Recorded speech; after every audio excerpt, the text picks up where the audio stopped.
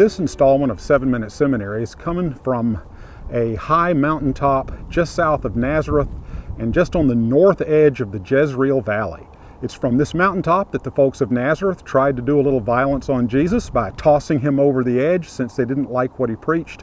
But for our purposes, it's important because just behind me here is Mount Tabor, which is the scene of the desperate battle led by Deborah and Barak against Sisera and all of his Canaanite chariotry, where they were outgunned, overwhelmed, and God brought about a miraculous victory, ironically through the rain. And rain and cold and wind is what we've got here today.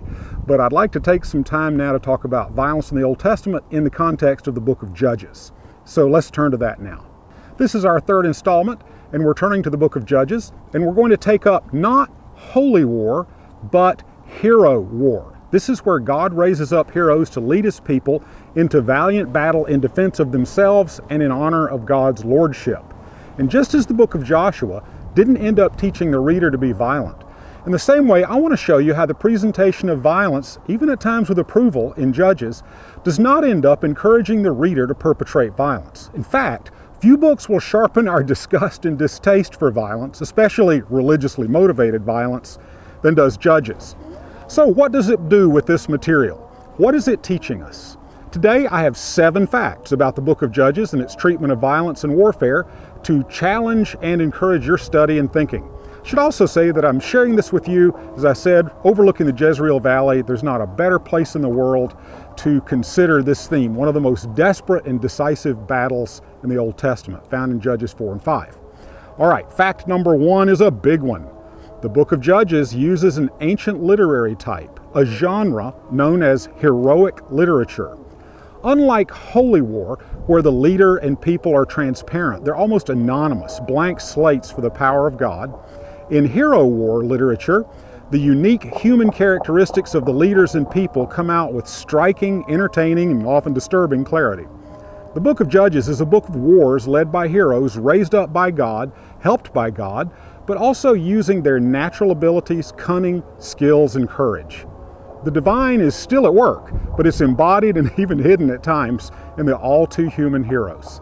This type of literature is well known the world over, and it's what we find in Homer's Iliad and Odyssey, whose events are really contemporary with the events in Judges.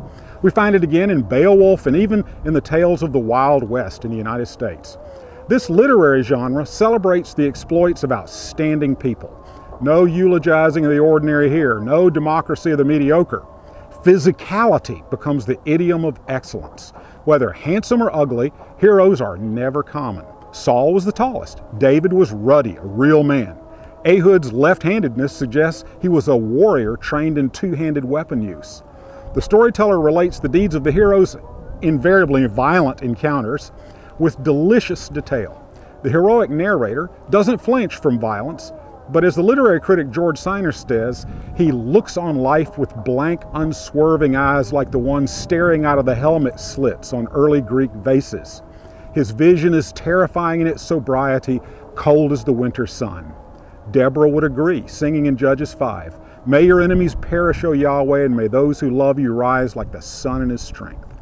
Such gusto scandalizes the domestic sensibility of later readers, ancient and modern.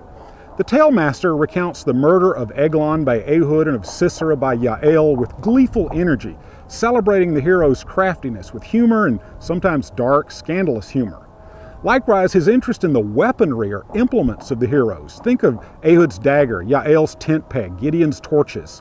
It's an element of his savoring every detail. To be sure, these heroes are raised up and empowered by God, and the victories credited to God.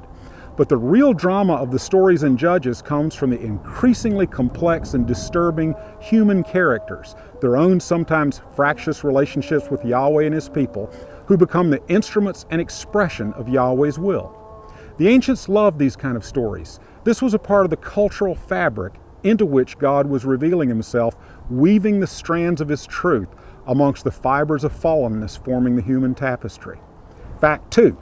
The book of Judges presents the heroes in a framework that emphasizes how Israel fell into steadily deeper and deeper sin, alienated from God and far from his will.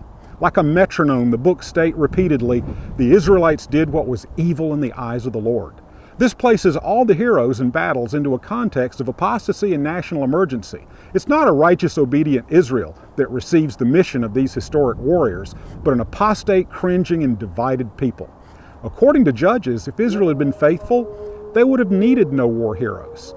That's a subtle and subversive question mark over the whole hero war theme. Fact number 3.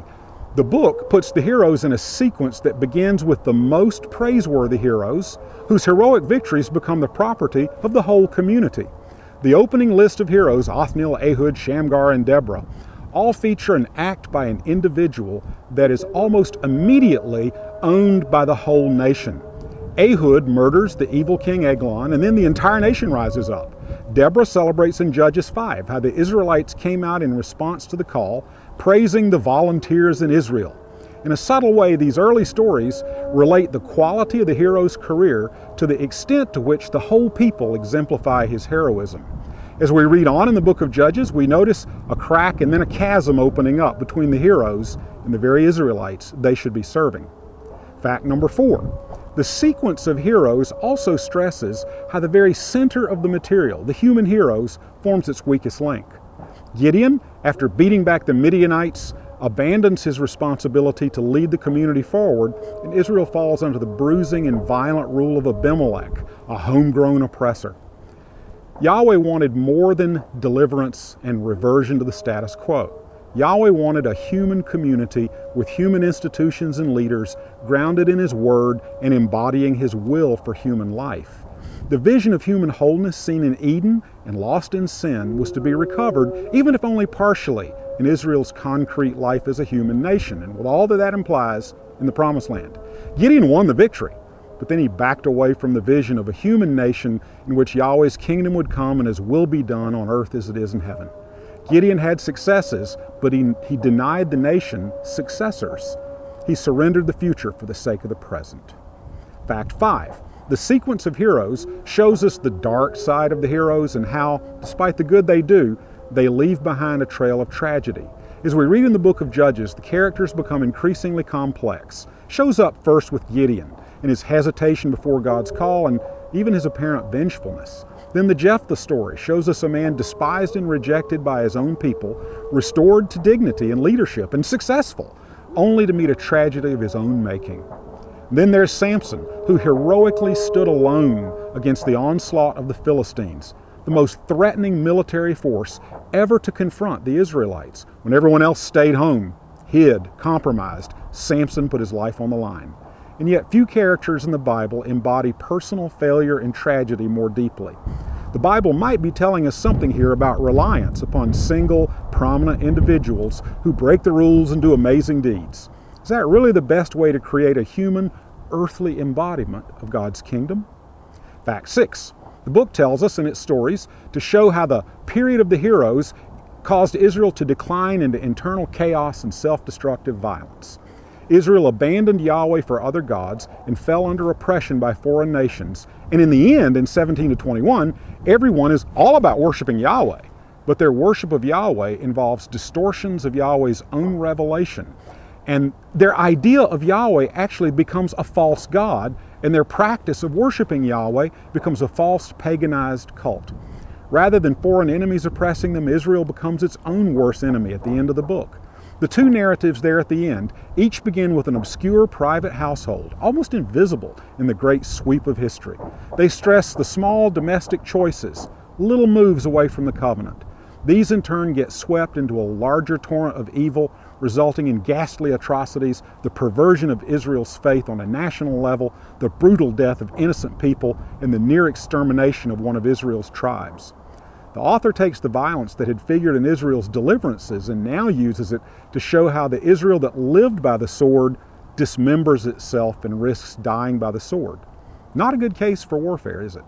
Fact 7. The crux of self-destructive chaos at the end of the book of Judges embodies the very thing we find most striking about the heroes. These were persons who boldly stepped up and did what had to be done. They were decisive. But in Judges 17 to 21, the writer tells us everyone did what was right in their own eyes.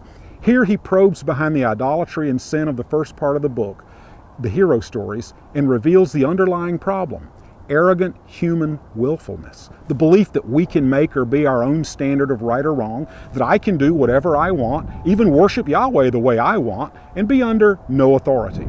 Tellingly, the writer slips in the theme of human community, noting 4 times in 5 chapters, in those days there was no king in Israel. A redemptive, righteous human community cannot be formed on the basis of everyone doing what is right in their own eyes. And that's the point of the book of Judges. Yes, God used mighty men of valor, heroes and warriors, to rescue Israel in times of danger. But this whole scenario just underlines how Israel had abandoned the vision of being the human nation that exemplified divine righteousness. The kingdom of priests mediating God to the world, the holy nation embodying the very character of God, vanished. Which is the point I keep stressing in these 7-minute seminary sessions. The violence is here because it really happened, and God always works in and through the real world with all its grit and grime. The key is what the Bible is trying to say to us through the presentation of all too real world violence.